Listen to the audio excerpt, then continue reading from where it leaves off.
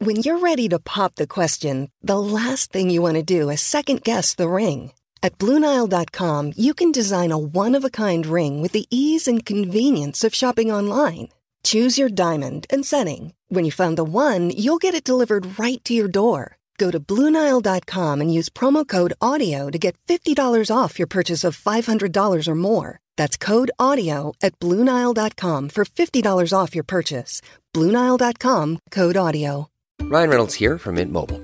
With the price of just about everything going up during inflation, we thought we'd bring our prices down. So to help us, we brought in a reverse auctioneer, which is apparently a thing.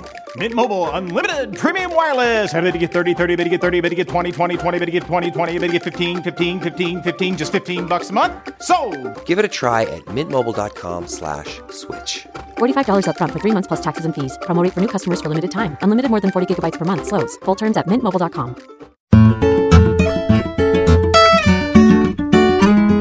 Hey everybody, I got a bummer today, as usual, because we're talking about Ukraine.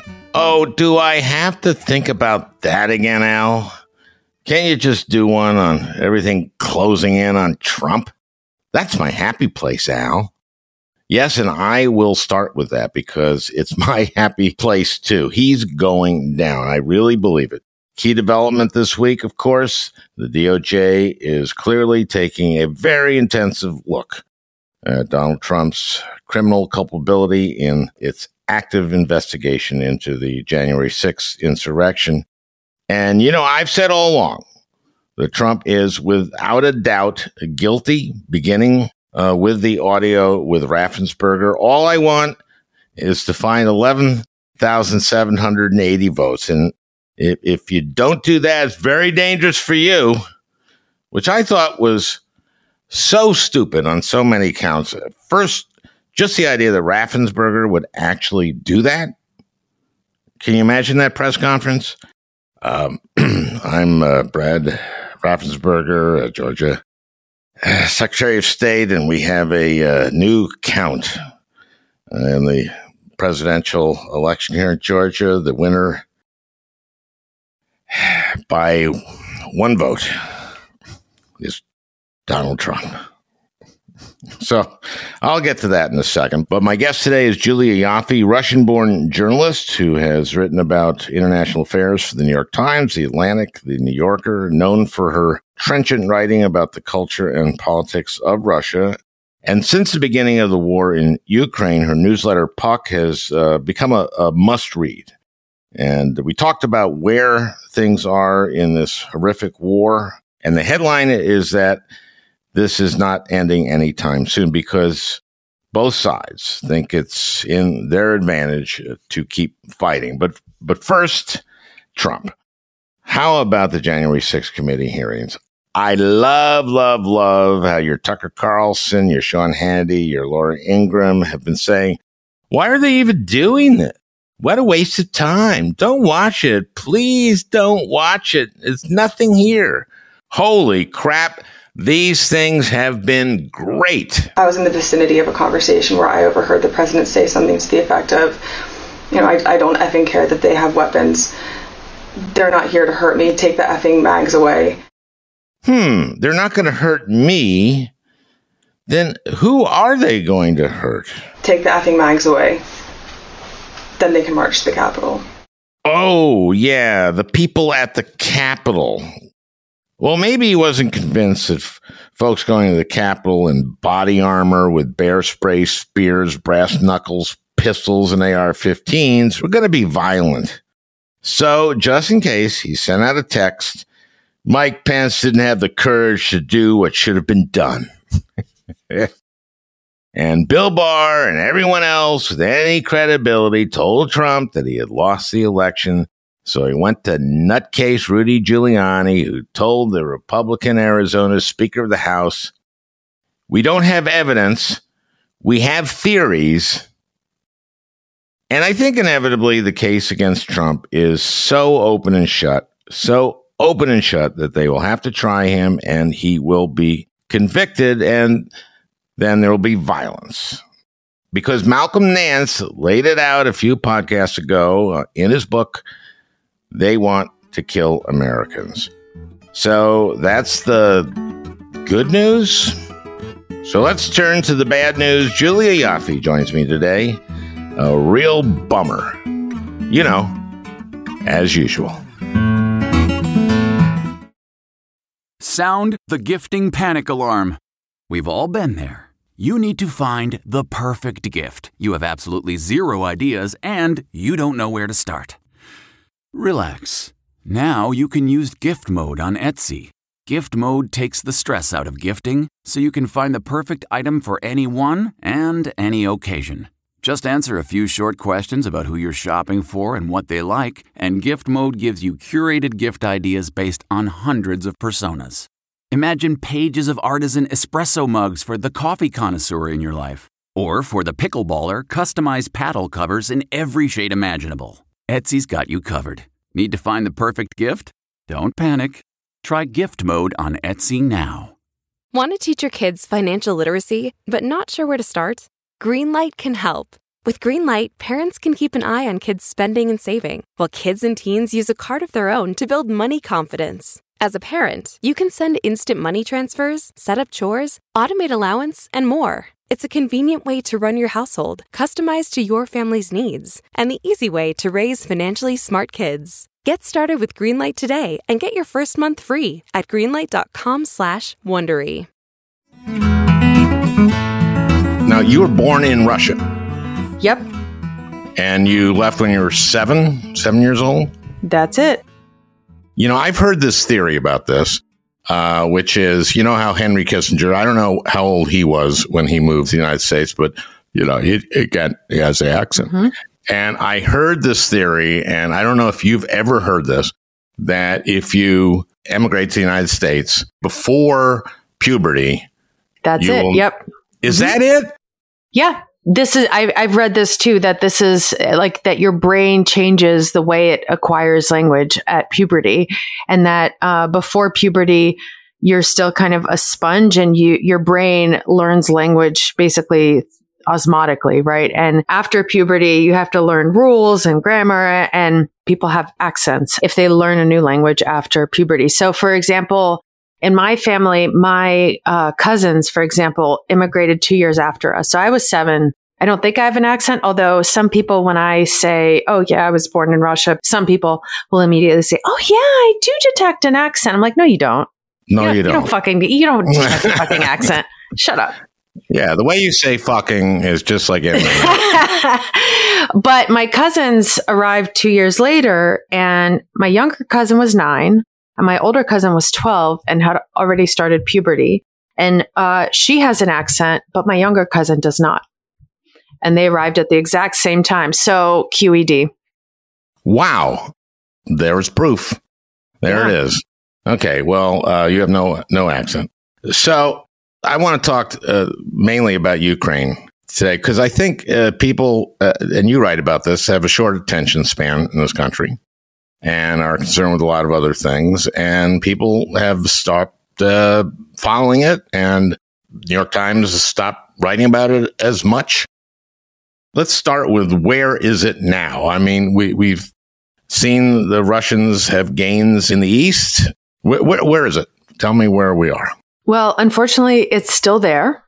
The fighting is still happening. It seems to have kind of slowed down a bit. It seems like the Russians have hit pause, either because they're regrouping so that they can keep going, or because the HIMARS that the Ukrainian army now has, courtesy of U.S. taxpayers, are pounding Russian supply lines behind them. These are kind of longer range missiles that we won't go into Russian territory, but we can go all the way to the edge of it, right? Right. And we can knock out their stuff. And yeah, they're pretty powerful, and they're having quite an impact. When did those arrive? Oh, you're putting me on the spot here. I don't know exactly, but quite recently. And they've already had this month, and they've already had an impact. So the Russians have taken basically all of the Luhansk region, which used to be home to a little nub called the Luhansk People's republic, this so-called separatist republic, which was one of the two separatist republics that Vladimir Putin recognized back in February. And was the pretext. Yeah. And then there was the Donetsk People's Republic.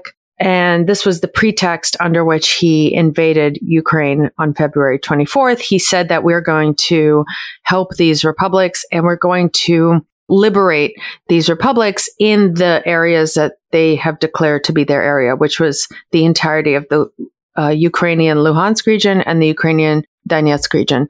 They've gotten most of Luhansk. They've gotten a big chunk of the Donetsk region, but not all of it. And they seem to have taken a break there. And then a little bit further south, we have the Kherson region, which was one of the first to fall in the war and was seen as a kind of very pro-Russian region. The Ukrainians are making some gains in a counteroffensive there. So that's kind of what's happening on the battlefield. And then you have Russians shelling cities like Mykolaiv, like Vinnytsia, like Kharkiv, killing civilians.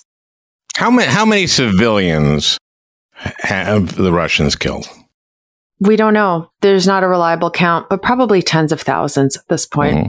It's horrific. And, a friend of mine was just in Odessa reporting, and she said it's just like the sense there is absolutely terrifying. You just don't know when a missile will fall from the sky and kill you. And I think that's kind of the point, this kind of sense of terror. This is why you've had the Ukrainians saying that the Russians should be labeled a state sponsor of terrorism because of this sense of terror that they are inflicting on the Ukrainian, civilian population, right? This sense of randomness that death will kind of just fall from the sky on you randomly, and you can't predict it, you can't prevent it, you can't run, you can't hide. It will just come for you randomly. And I think that's very terrifying for Ukrainians there. But, you look at Kyiv, life seems to be returning to normal as much as it can. People are starting to go out again, even though parts of Kyiv will randomly come under shelling.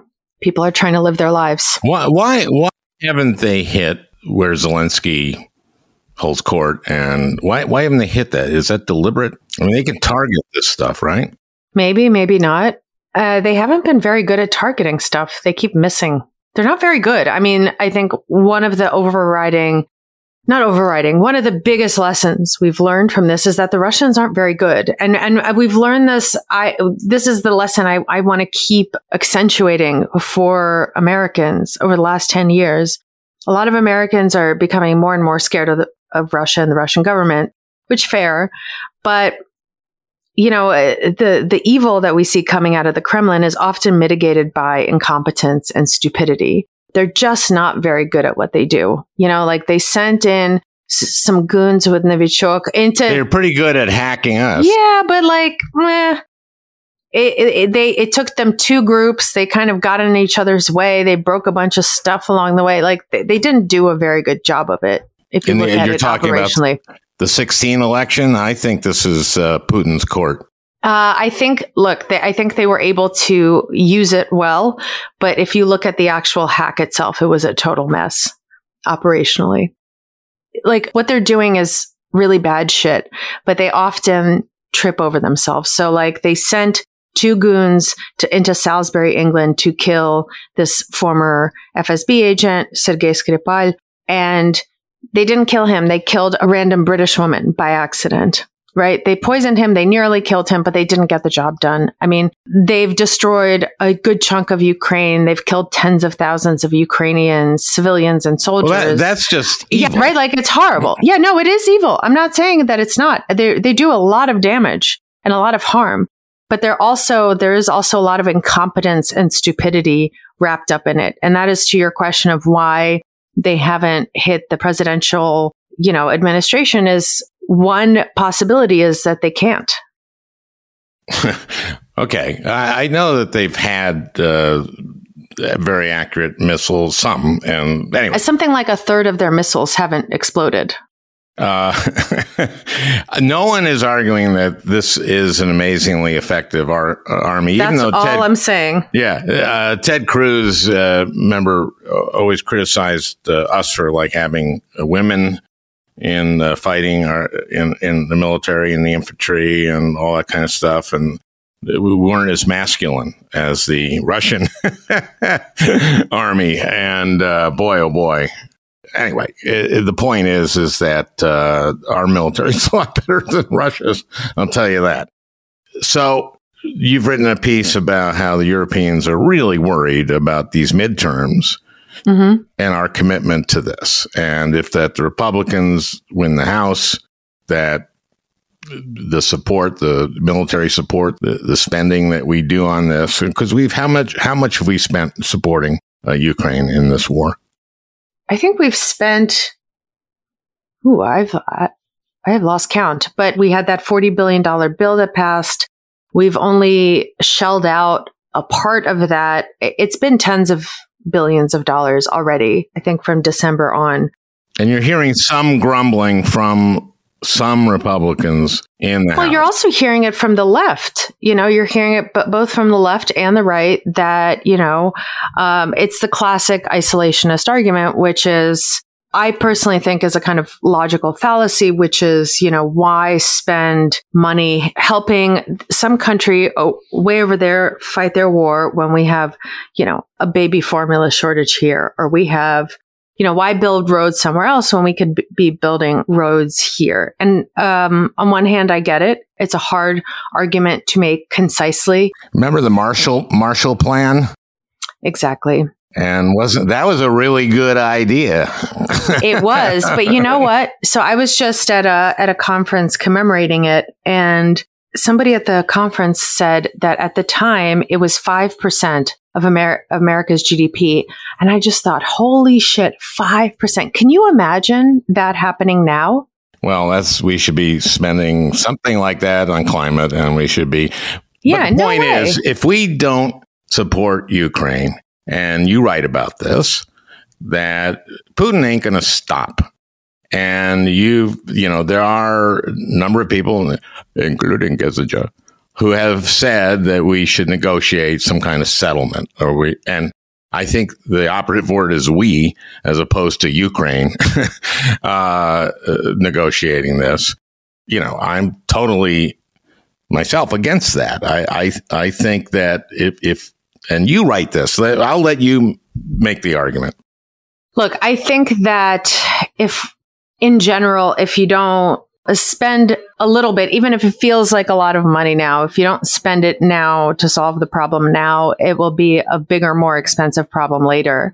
And I think we've seen this with Ukraine, for example. We didn't stop it back in 2014.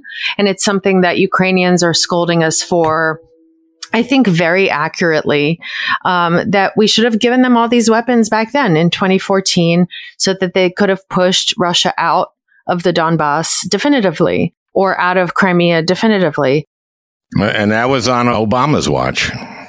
Look, I think what a lot of Democrats don't want to acknowledge is that there was a lot more continuity in America's foreign policy from Obama to Donald Trump than we want to admit, in terms of kind of America turning inward and withdrawing and, quote unquote, not wanting to, not being the world's policeman, which I get it. Look, like in America, we pay a lot of taxes. I pay a shit ton of taxes and I don't seem to get a lot for it. And I remember a meme going around like the first week of the war in Ukraine.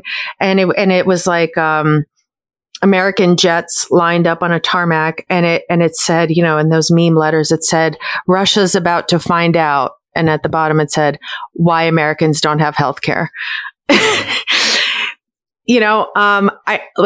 get it. I get the frustration. But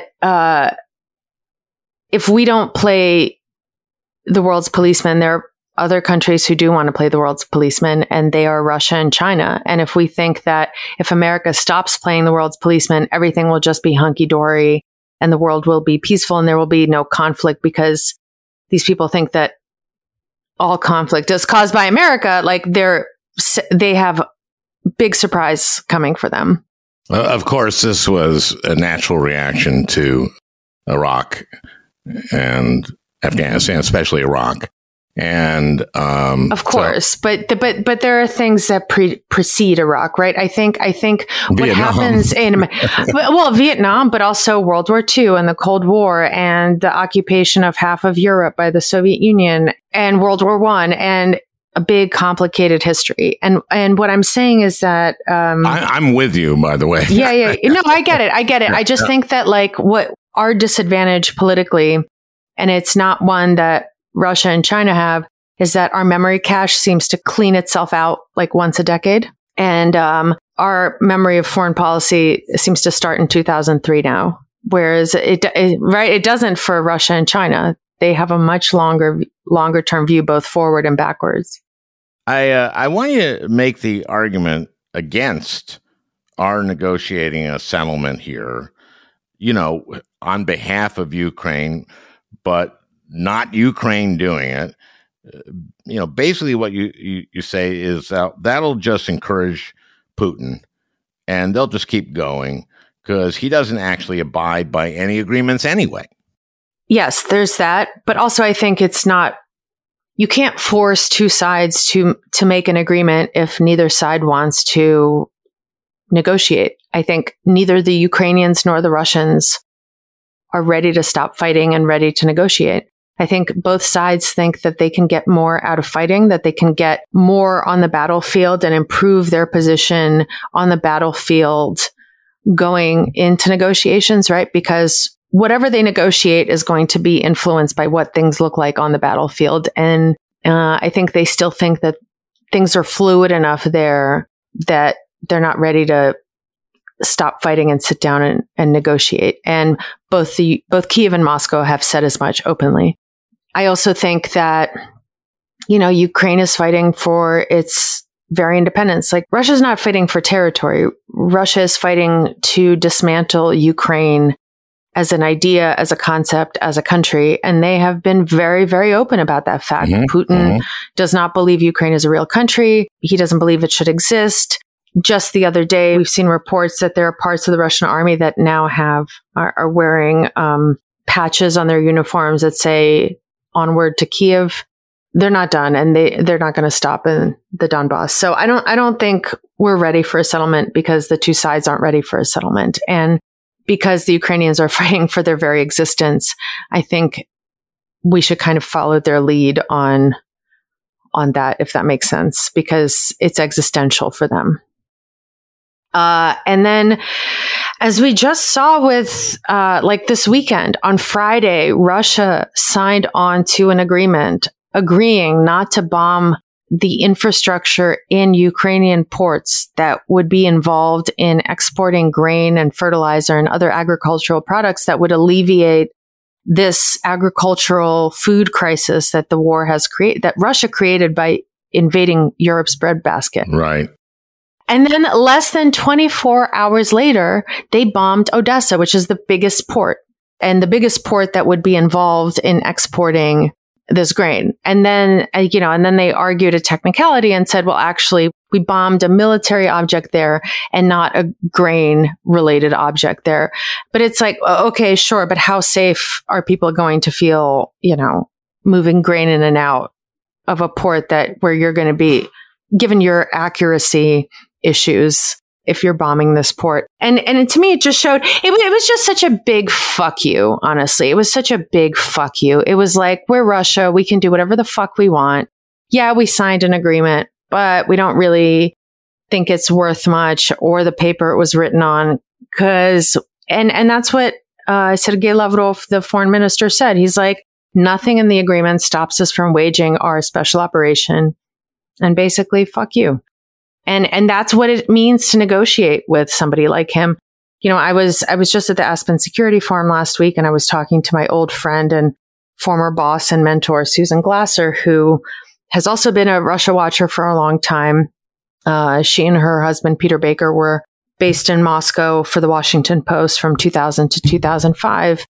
And Susan made an amazing point. She was like, look, I've been racking my brain, and I've been thinking back to 1999 when Putin came into office, and I've been trying to think of a single time that Putin took an off-ramp and de-escalated. And I cannot think of a single time. because every single time there was an off-ramp, he just floored it past the exit.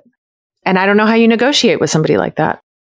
And, I've sort of been hoping that one day we'll find out that, one of the generals came in and shot him or something.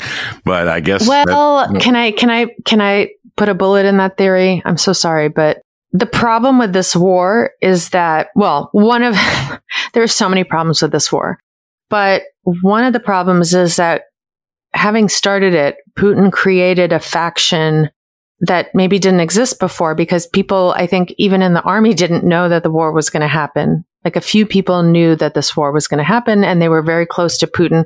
And then he gave the orders to a shocked military that then carried them out. But now that it's 6 months in, there is a very strong contingent, both in the military and in the, security services like the GRU and the FSB, who think, having started it, we should just fucking finish it.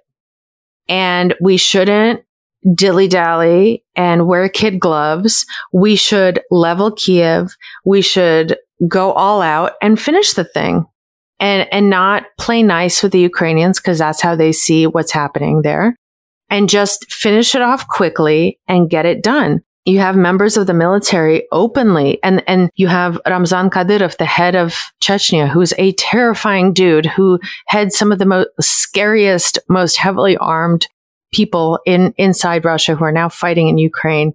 Some really powerful, scary, heavily armed people are openly arguing with Putin and saying, why are we dilly-dallying, dragging our feet? Yeah, why are we dragging our feet? So he's created a contingent of people who actually make him look like the moderate. And again, having just come back from this conference, I had an opportunity to speak to people there, and I was speaking on the sidelines with the head of Estonian intelligence.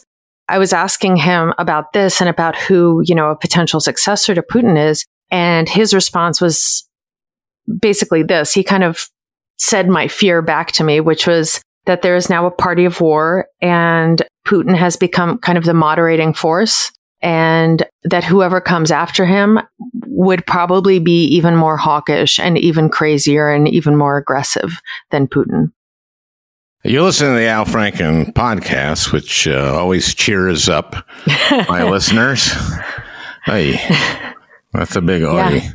Don't start wars. That's the problem. It's like, once they start, all kinds of unintended consequences follow. Why didn't you say that to Putin, Julia? I said it publicly for a long time. Don't start wars. Yeah, I did try to send him a singing telegram that said, make love, not war, but he didn't accept. Oh. So the Europeans are really worried about these midterms, right? That's right. Look, we've been yo-yoing back and forth basically for the last 20 years, going from administration to administration in a way that America hadn't before. Foreign policy was never fully bipartisan, but there was much more of a middle ground consensus before, I think, Iraq. And so this kind of yo-yoing has given, especially after 2016 with Trump, has given the Europeans a lot of whiplash and has really undermined their trust in us and their faith in us. And they don't know now that, they're like, great, Biden's great. And we trust him and the people around him. And they're all professionals who are sane and know what they're talking about. But we don't know who's coming in the midterms and who's going to run Congress, and if it's going to be a bunch of MAGA yo-yos who are not going to want to fund Ukraine, who are going to try kneecapping NATO again. And if in 2024, either Trump wins or somebody like Trump wins and starts not just kneecapping NATO, but playing footsie with Putin and says, you know what? Let's force Ukraine into a settlement. Let's force Ukraine to give up territory. Basically taking the Tucker Carlson line, which is Ukraine is a corrupt fascist regime and our natural ally is Russia because they're white and Christian and we like big powers. So, why are we supporting the Ukrainians anyway? And that would leave Europe kind of sandwiched between fascists on both sides. So they're really nervous. They know that they have this little pause right now. They don't know what's coming next. And they're realizing that they have to rely more on themselves and that they can't really count on us. Tucker said that thing about Democrats say we should hate Putin. But why? I mean, he hasn't called me a racist. He hasn't sent our middle-class jobs to Russia. He hasn't tried to cancel Christmas. And you know what? Tucker's right. Putin hasn't done any of that stuff. And yet, I just hate Tucker. Anyway.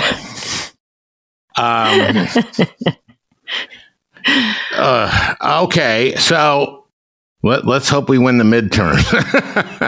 That's my message to the listeners. Do everything we can to win these midterms. But and the Europeans have a right to be very nervous about us. And yeah, we're going to take a quick break. We'll be right back with Julia Ioffe. Audible is the destination for thrilling audio entertainment with highly anticipated new releases. The time is now more than ever to embrace the breathtaking, sinister, and shocking tales that can enthrall you, especially with brand new exclusive thrillers from best-selling authors who are guaranteed to keep you gripped, like Amy Tintera's Listen for the Lie. With exclusive thrillers from best-selling authors, captivating sound design, and dynamic performances, Audible brings these stories to life like never before. And as a member, you can choose one title a month to keep from their entire catalog. New members can try Audible free for 30 days. Visit audible.com/WonderyPod or text WonderyPod to 500-500. That's audible.com/WonderyPod or text WonderyPod to 500-500. Support for this show comes from Atlassian. Atlassian software like Jira, Confluence, and Loom help power the collaboration needed for teams to accomplish what would otherwise be impossible alone. Because individually we're great, but together we're so much better. That's why millions of teams around the world, including 75% of the Fortune 500, trust Atlassian software for everything from space exploration and green energy to delivering pizzas and podcasts. Whether you're a team of 2, 200, or 2 million, Atlassian software is built to help keep you connected and moving together as one.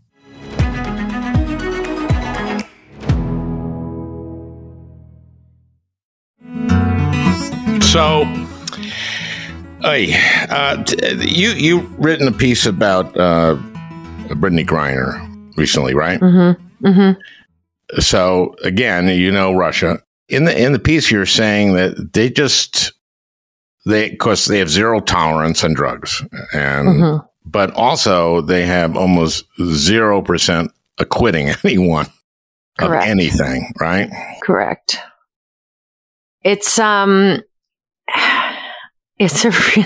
You'll be surprised to know that there's not much justice in the Russian justice system. It's shocking, I know. But I mean, basically, once an arrest is made, you're basically guaranteed to be found guilty of whatever it is you're charged with. And that's because it's still kind of a Soviet system where everybody has to have good numbers and meet their quotas. And if everybody touches the case, like the cop who makes the arrest and the detectives who investigate it and the prosecutor who charges and tries it. And then if the judge swoops in and acquits or finds the person not guilty, then it makes everybody else down the chain look like an asshole and messes up their numbers. Whereas they're kind of all working together. There's this idea that they should all work together and keep their numbers up. So yeah, it's not about looking at the facts, as it were. Brittany Griner is actually kind of lucky. Today she testified. Her lawyers have been allowed to introduce evidence and call witnesses. 10 years ago, I covered the Pussy Riot trial. They weren't allowed to call a single witness in their own defense. So Brittany has it pretty good. Now, the message here to my listeners is if you're traveling to Russia, don't forget, just check your luggage. Don't forget something in it that could get you there in prison for 17 years in Russia. Here's the thing.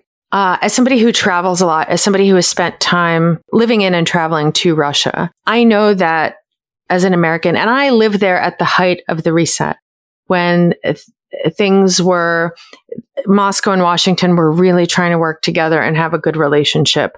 But even then, I was aware that as an American, as a journalist, I had to be super careful to not give the Russians ammunition, and that it was a zero tolerance drug country, and that there were Americans in Russian jails doing a lot of time for drugs, and there wasn't a whole lot the American embassy can do for them. And in general, I think a lot of this uproar over Brittany Griner is like, there's an aspect to it that it feels very American. That's like as if all Americans traveling anywhere in the world should have diplomatic immunity, if that makes sense. Mm-hmm. Like that if you go to another country and you break the law, but if you're an American celebrity, the American government should just do everything and give up anything necessary to get you out of jail. That's my position, by the way. I think it's kind of strange. But on the other hand, I do feel awful for Brittany Griner. She was arrested a week before the invasion. And now there is not just a bad relationship, there is no relationship between Washington and Moscow. She is an American, which makes her extremely vulnerable to violence in prison, to discrimination. She is Black. She is gay. She is tall as shit. No matter what happens, she's going to be found guilty.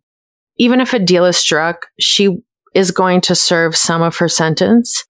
And she sticks out. The Russian penal system is horrific. It is horrific. It is still some of the same prisons, some of the same penal colonies that made up the Gulag, and they have been updated just a little bit.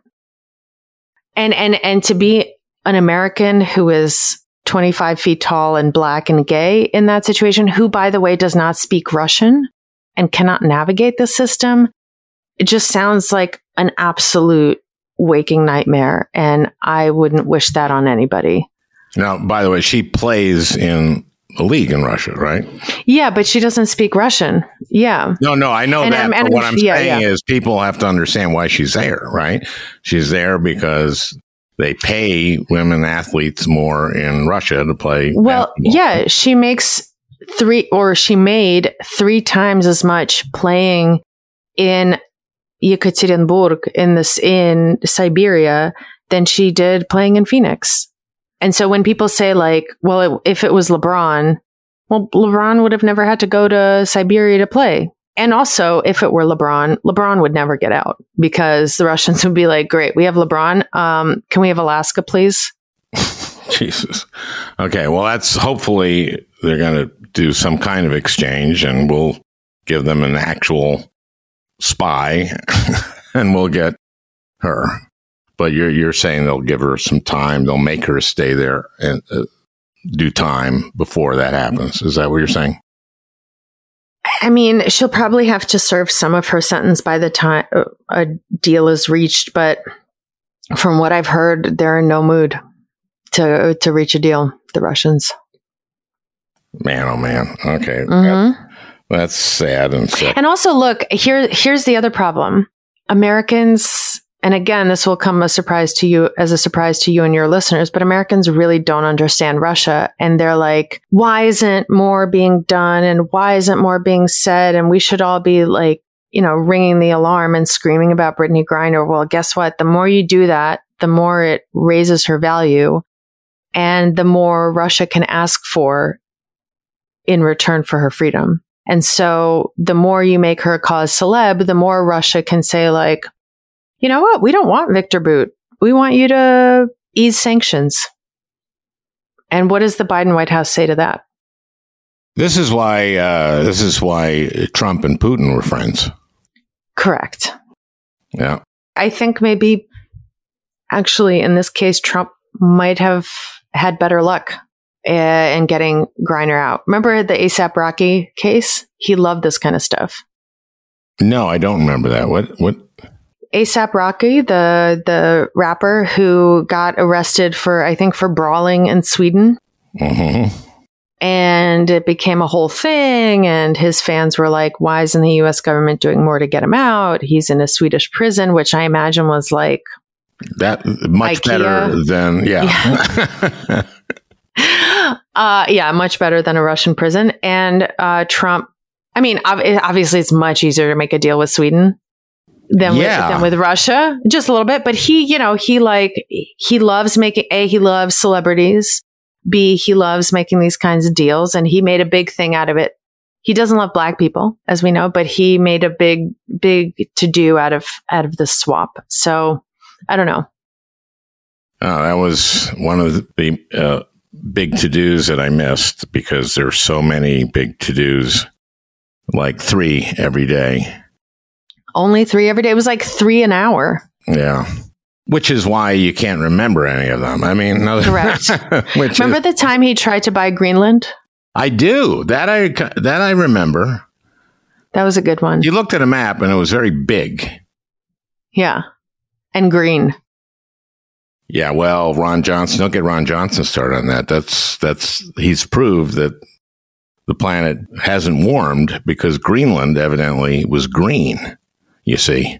And now it's almost all covered with ice. So therefore, don't get me started. Okay.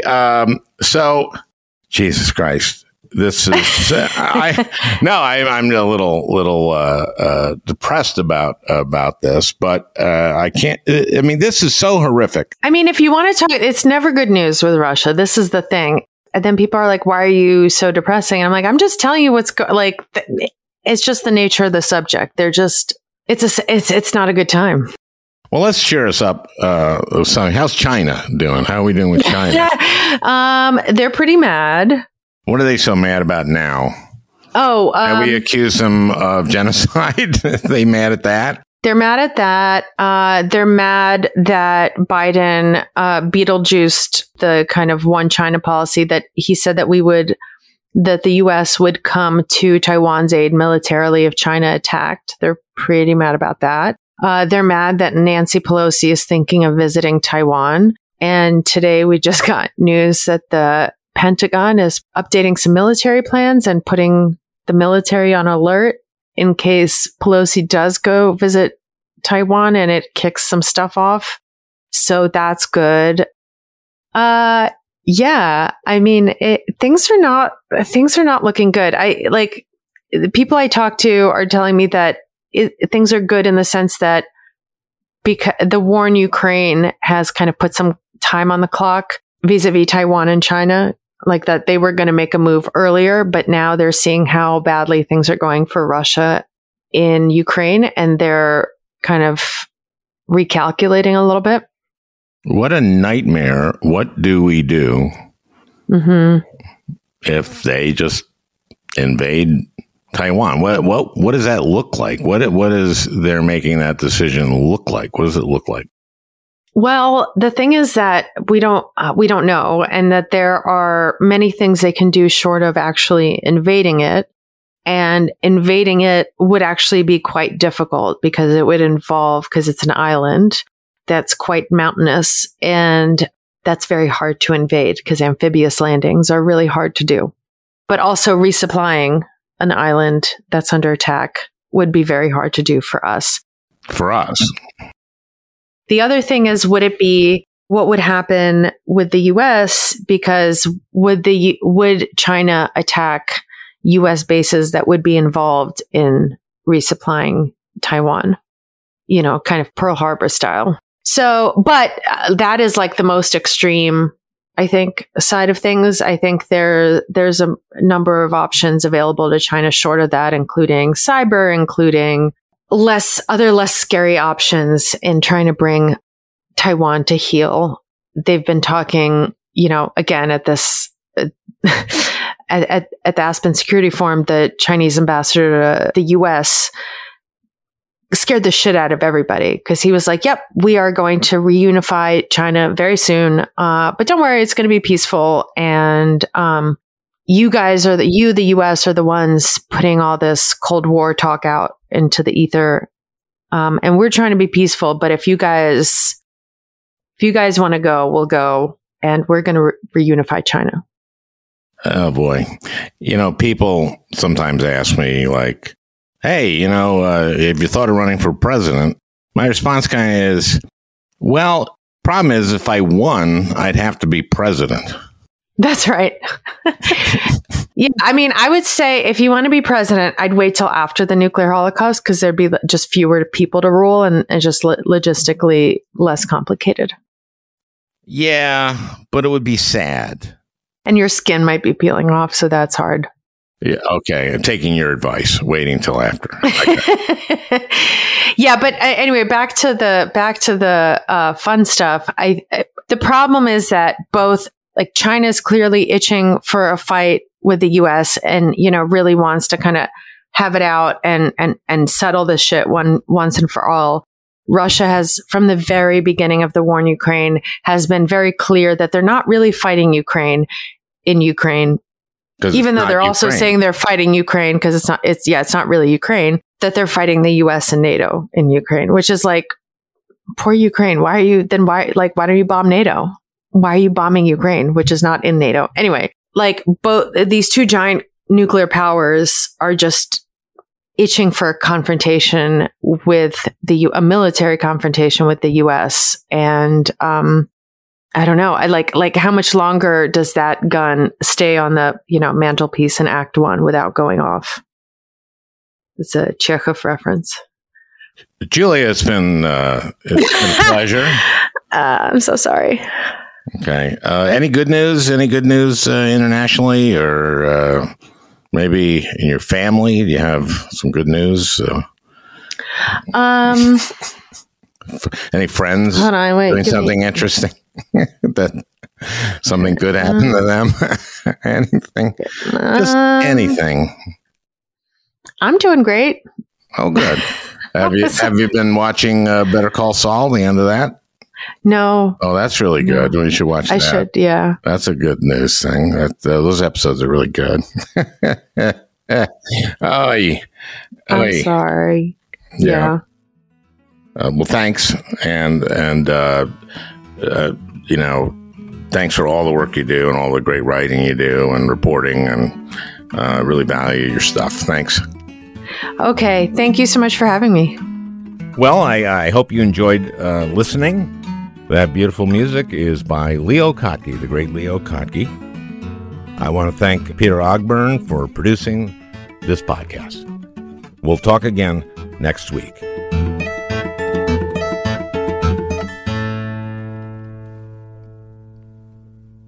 If you like the Al Franken podcast, you can listen to all episodes ad-free right now by joining Wondery Plus in the Wondery app or on Apple Podcasts. Prime members can listen ad-free on Amazon Music. Before you go, tell us about yourself by filling out a short survey at Wondery.com/survey.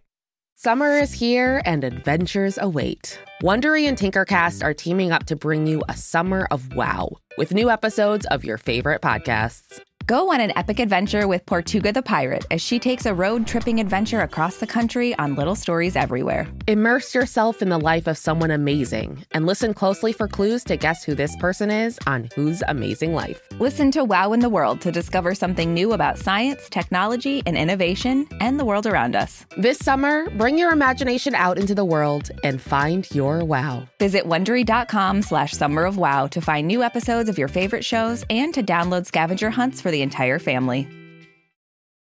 How much do you really know about Black history? Like, really, really know. Wondery's new podcast, Black History for Real, weaves Black history's most overlooked figures back into their rightful place in culture and the world at large.